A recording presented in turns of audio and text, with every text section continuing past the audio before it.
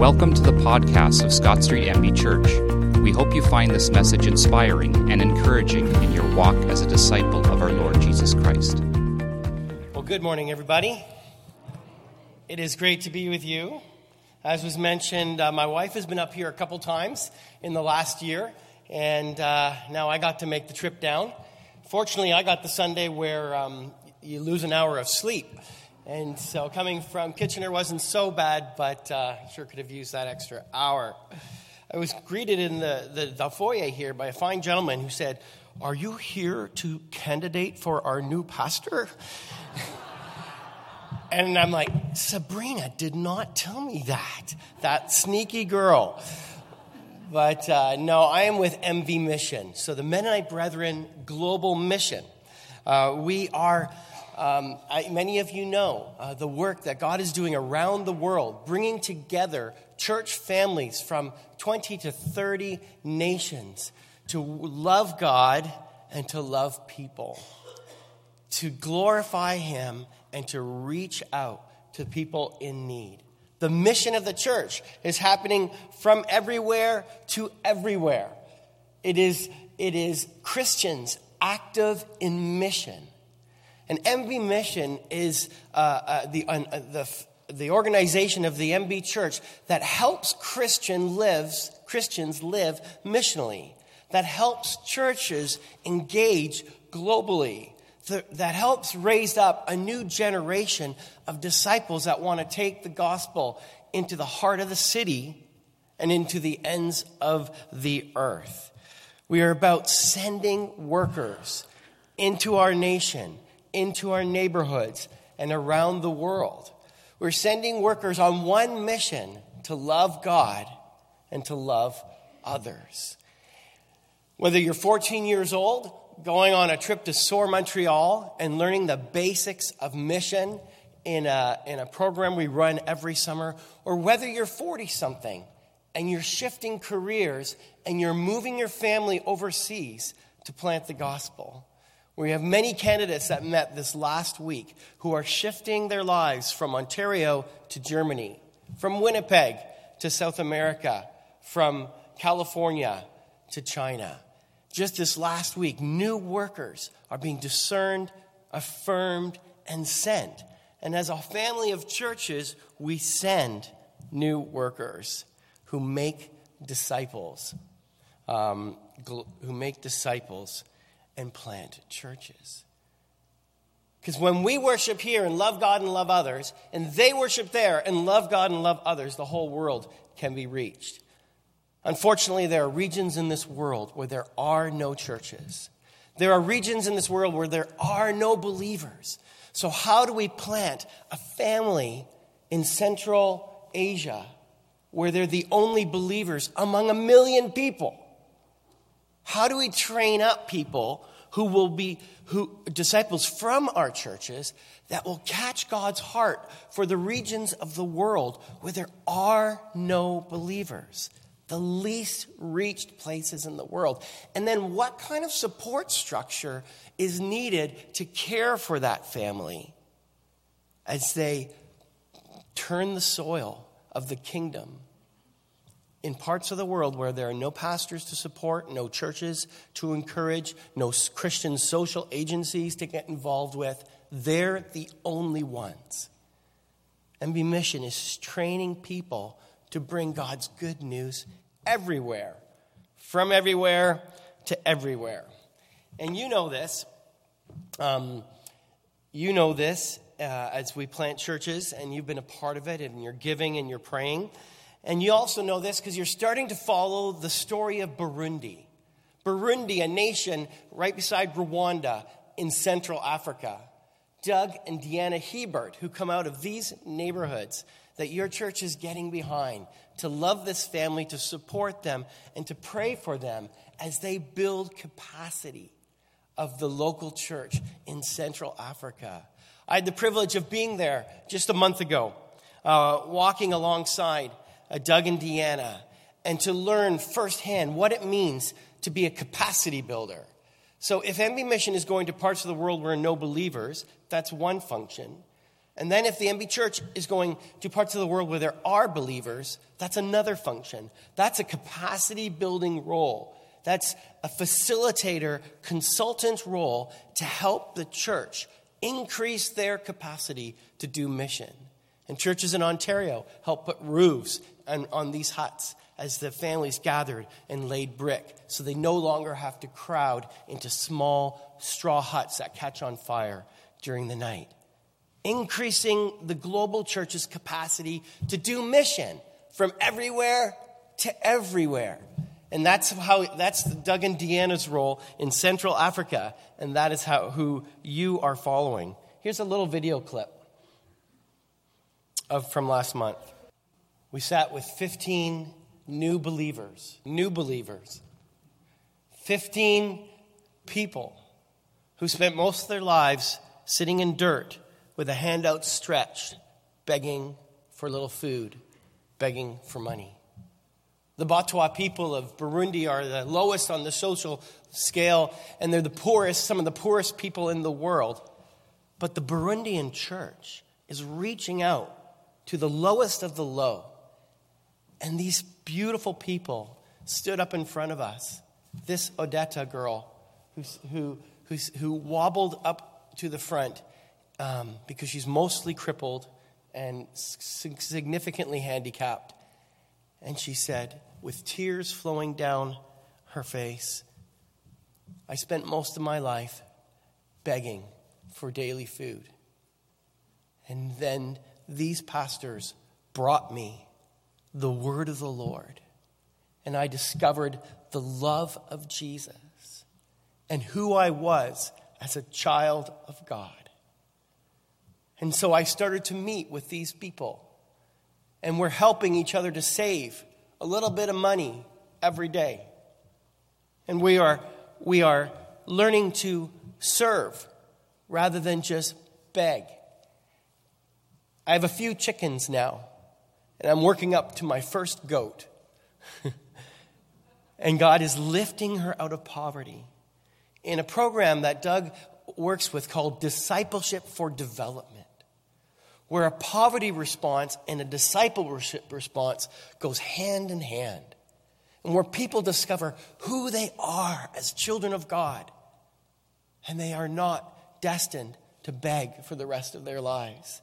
But the joy of the Lord on these people's faces, a street kid, Timothy, who lived in the Curlvit for 5 years probably, until a Burundian leader who has a new heart to reach out to the lowest of the low, came and started reading the Bible with him and teaching him French by reading the Bible. And within a month or two, Timothy became a believer in Jesus. And now he's being prepared to teach the Bible at a Bible school. And God is lifting people out of poverty by reminding them who they are. And then inviting them into a family that sees them being established to become people who love God and love others, and not just beg on a street corner and receive all kinds of abuse. A beautiful work in Burundi, and that is just the tip of the iceberg. And that is what your church is beginning to follow as you pray and you give to the work of Burundi. They are transforming lives among the least reached. And people are encountering Jesus and being forever changed, spiritually, economically, relationally. That's good news, my friends. That's the gospel. We want to look at Scripture today. We want to look at Jesus, who portrays himself, presents himself, and invites us to have an encounter with Jesus. We want to look at Matthew 25, verse 31. You may want to turn to it if you have a Bible nearby. I'm going to read it in just a few moments. But it's a very interesting passage of encountering Jesus in different ways. And I want to present to you this morning that each of us, whether we're 14, 40, 80, or someone turning 93 this week, we can still encounter Jesus in multiple ways. And Jesus presents 3 encounters through this scripture that we want to look at. What does it mean to encounter Jesus in the past, present, in the future? And who is this Jesus that we will all encounter one day? This is a picture of the final judgment, as titled in my scripture, which is a bit ominous to read. But it's also a scripture that's well known, but also uncommon. And so may the Lord teach us today through it. But when the Son of Man comes in all his glory, and all the angels with him, then he will sit upon his glorious throne. All the nations will be gathered in his presence, and he will separate people as a shepherd separates the sheep from the goats. And he will place the sheep on his right and the goats on his left. And we have the setting. And then the king will say to those on his right, "Come, you who are blessed by my Father, inherit the kingdom prepared for you from the creation of the world. For I was hungry, and you fed me. I was thirsty, and you gave me a drink. I was a stranger, and you invited me into your home. I was naked, and you gave me clothing. I was sick, and you cared for me. And I was in prison, and you were the ones who visited me." Then these righteous ones would reply, "Lord, when did we see you hungry and feed you, or thirsty and give you something to drink, or a stranger and show you hospitality, or naked and give you clothing? When did we ever see you sick or in prison and visit you?" And then the king will say, "I tell you the truth. When you did to one of the least of these, my brothers and sisters, you were doing it to me." Then the king will turn to those on his left and say, "Away with you, you cursed ones, into the eternal fire prepared for the devil and his demons. For I was hungry, and you didn't feed me. I was thirsty, and you didn't give me a drink. I was a stranger, and you didn't invite me into your home. I was naked, and you didn't give me clothing. I was sick and in prison, and you didn't visit me." And then they'll reply, "Lord, when did we ever see you hungry or thirsty or a stranger or naked or sick or in prison? When did we not help you?" And he will answer, "I tell you the truth. When you refused to help the least of these, my brothers and sisters, you were refusing to help me." And they will go away into eternal judgment, eternal punishment. But the righteous will go into eternal life. It's quite a dramatic scene. Quite a powerful moment in time. It says, "But when the Son of Man comes in his glory and all the angels with him, then he'll sit on his throne and he'll gather the nations to his presence, and he'll gather all things before him." So imagine Jesus sitting on his throne, gathering all humanity from the past and present and the future, gathering all things before him, angels and demons. Imagine his majesty sitting in authority over all created things. Imagine this Jesus who wants us to encounter him on that day. This Jesus who we will all encounter that day. This Jesus that all created things will encounter one day. Is this the Jesus that we serve? Is this the Jesus that directs our lives? I don't know what picture of Jesus you have, but I grew up in a church like this, and it was mostly a flannel graph Jesus on a cloud or dividing fish. And that's the image that sticks in your head if you were, raised in the church in the 60s and 70s. Maybe it was a different Jesus for you. Maybe he was on a skateboard, or maybe he's carrying a coffee press. But I don't know what Jesus you have in your mind when you serve him. But Jesus wants us to know today who he really is. And Jesus presents to the audience in Matthew who he really is. says the Son of Man, a direct link to Daniel and a direct link to Revelations that says, in Daniel, he says, the Son of Man will come in the clouds of heaven, and he approached the ancient and was led into the presence, and he will give and he was given authority, honor, and sovereignty over all the nations of the world, so that people of every race and nation and language would obey him. His rule is eternal. It will never end. His kingdom will never be destroyed. This is our Jesus. Amen? In Revelations, it says, on that day, the grave will give up their dead. The oceans will give up their dead, and they will all stand before this Jesus. I'm making an emphasis on this part because, frankly, how does this image of Jesus direct how we live? Or do the other images of Jesus direct how we live? And the Jesus here, and Jesus we want to encounter, it's hard for me to see, there we go, is this transcendent Jesus.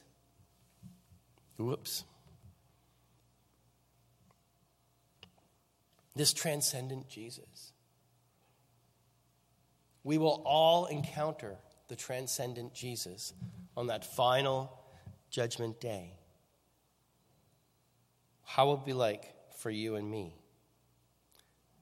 In fact, our salvation and our eternity is dependent on that encounter and what happens that encounter and what we do with Jesus. This vision of the second coming and this transcendent Jesus. What really counts in that moment? What do we learn from the scripture? Let's look at encountering another Jesus.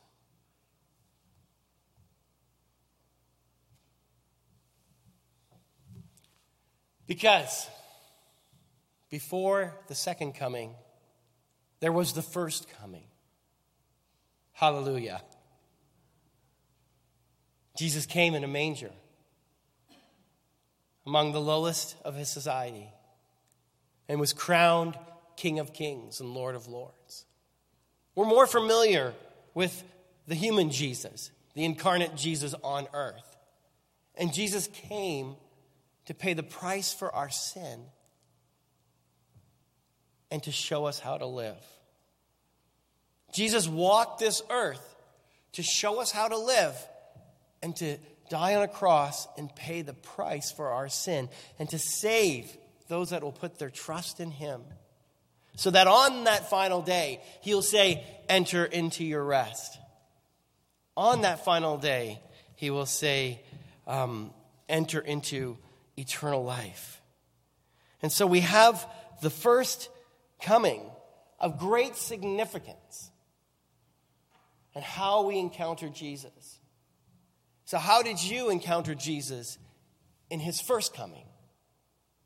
And have you allowed him to forgive you of your sin? And have you allowed him to show you how to live? And the Gospels show us how Jesus lived. And we'll hear more on that in a moment. In some of my research, I came across Daryl Goddard, a professor at Regent.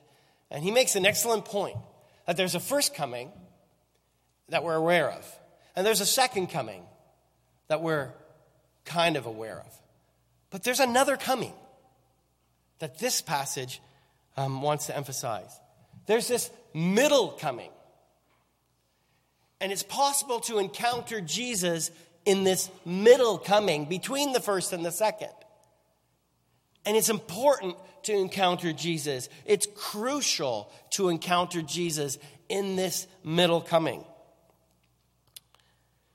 That this imminent Jesus means his imminence, his presence.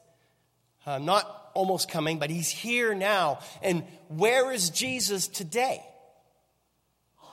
And where does this passage describe where Jesus is today? And if we were going to go out and find Jesus, where would we find him? In this middle coming where he comes to us today, it's important that each of us encounter him and that each of us respond to him. Because encountering Jesus successfully is crucial in his first coming, his middle coming, and his second coming.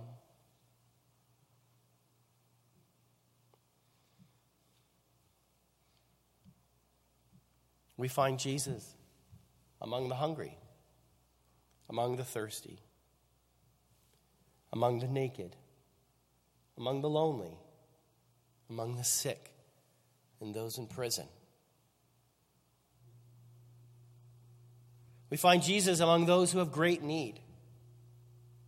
Frankly, these are the people we often judge for not having their life together, for making bad decisions.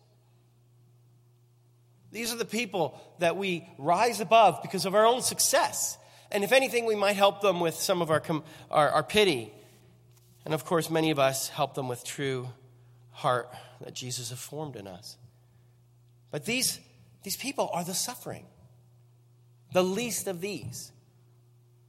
Jesus is not specifically identifying the poor, and that's the only place where he is to be encountered, or those in prison, and the only place where he's to be encountered. He is present among the suffering. So why don't we join him? We look for him in our churches and in our choirs, and yes, he inhabits the praise of his people. But this passage says, I'm present today among the suffering. Come and meet me there. Bold words from Matthew 25. Perhaps Mother Teresa says it best. I have to do this. We all long for heaven, where God is.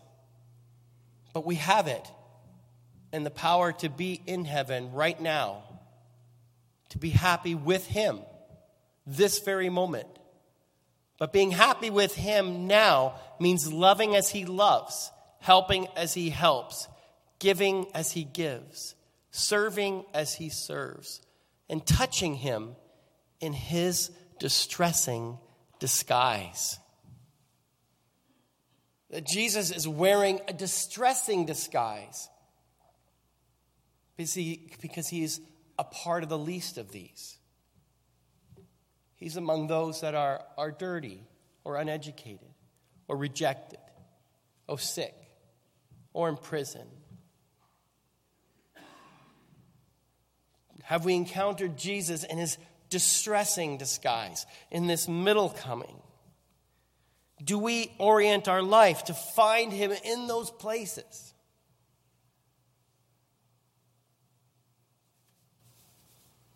How Jesus lives among the least of these.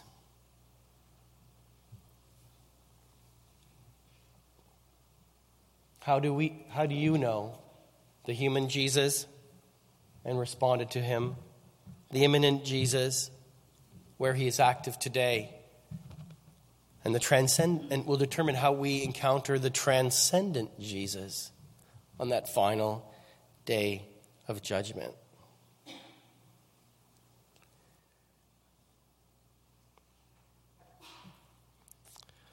I'd like to tell you a beautiful story of young adults and adults who are going to the least of these. Just like we saw in Burundi, among the Batwa people, the poorest of the poor. There's been a movement of people who are going to places where the government says you should not go because they can't guarantee your security. That's where Jesus is. We're going to places where their travel insurance says, you're not insured. But these believers are like, but there are people there. And Jesus is there. So I guess I'm going uninsured. Disciples who have a missional heart to be the presence of Jesus among the least of these. For the last 2 summers, we have been involved in something called Building Leaders for Peace. And it's a gathering of Christians and Muslims, in this scenario, in Turkey and Iraq. It's a gathering of people who are victims of war and weary of violence. It's a gathering of people who want to see peace in their world because they've only experienced the opposite of peace. And there is a network of Christians that want to show peace and build peace and live among the least of these. And we're bringing these people, we're bringing young adults and adults to form community and friendship on those who've just crossed the border from Syria or those who've just run from their ISIS-invaded towns in northern Iraq. Here's one story.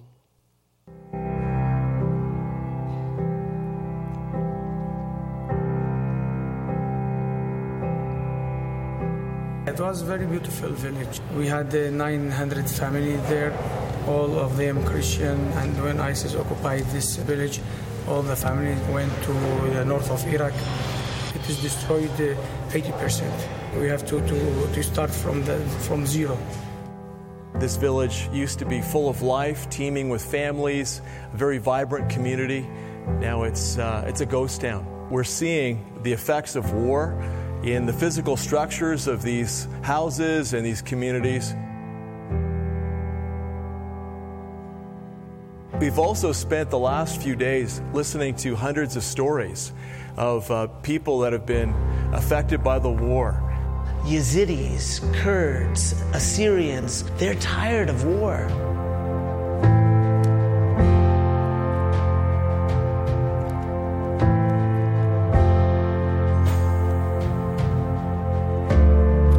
And in the midst of all of their pain, the wounding that they've experienced, we're hearing their desire for peace and for restoration. We should take the first step to move on, because it's not enough only to discuss and talk about peace, forgiveness, collaboration. We have to show it. We must forgive.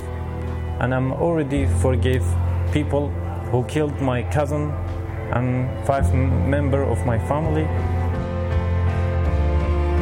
When you hear people choosing to release their natural desire to take revenge, you realize that something more powerful than violence is being expressed in this region. And that is the shalom, the forgiveness of God.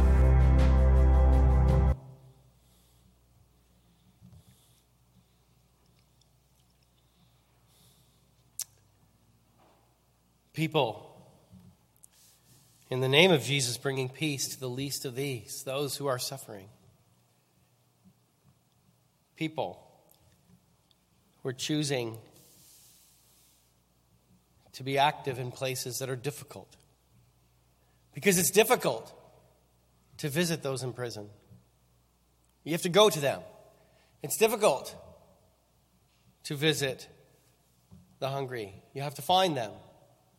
It's difficult to bring clothing to the naked because they're not normally right in front of you.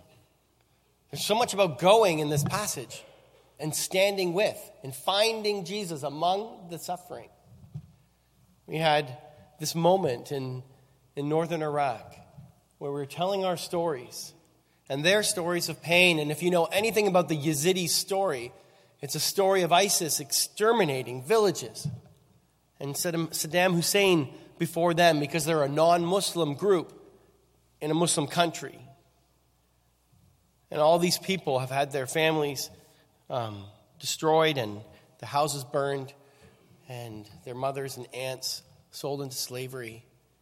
And we created a community with them, a kingdom community where they could tell their story and have someone to cry with, where they could be known for who both the pain and the other things of their lives.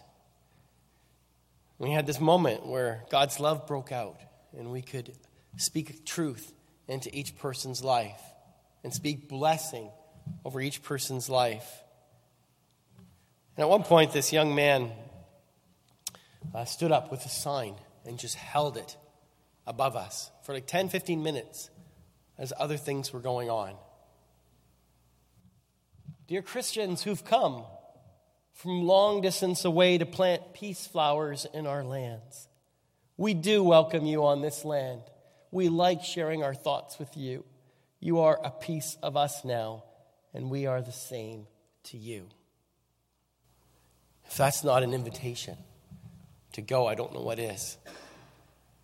If that's not an affirmation that Jesus calls us to those who are suffering around the world in crazy places and around our cities, to be present with him and to offer the goodness that we have about being in families of love and grace and servanthood and peace.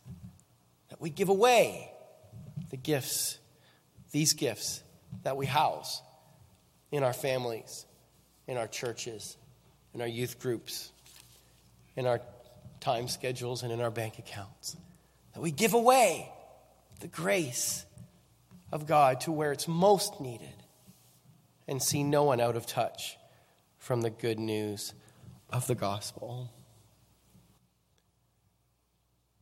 Let's not be surprised on that day. Let's engage Jesus in his love for the suffering. Let's not be surprised because our hearts are hard and our focuses are elsewhere and our pride is high and our greed is deep. Let's not be surprised. Let's not hear these words from Jesus. Because then the king will say to those on his right, "Come, you who are blessed by my Father, inherit the kingdom prepared for you from the creation of the world." Enter into your rest. Let's pray.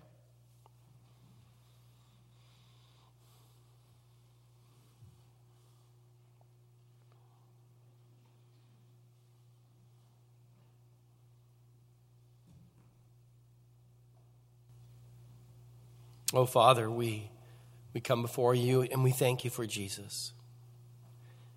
Thank you that he taught us how to live and he saved us from our sin. Jesus, thank you for coming to us as a baby king and as a leader and as a savior. And Jesus, we join you today. We join you these days. We seek you and we find you and we reorient our lives to be with you among today's suffering, both here and around the world. And God, we give you glory because on that day you will sit in authority over all things. All created things will bow before you. And you will separate the righteous and the unrighteous like a shepherd separates the sheep from the goat. Choose us, Lord Jesus, for blessing. Choose us for rest. And we choose you today. We choose you today to live as you lived. In Jesus' name, amen. May the word of the Lord speak to us today. May we join the work of the Lord here and around the world and bring the change that only the good news of the gospel can bring as people go out in Jesus' name. Amen.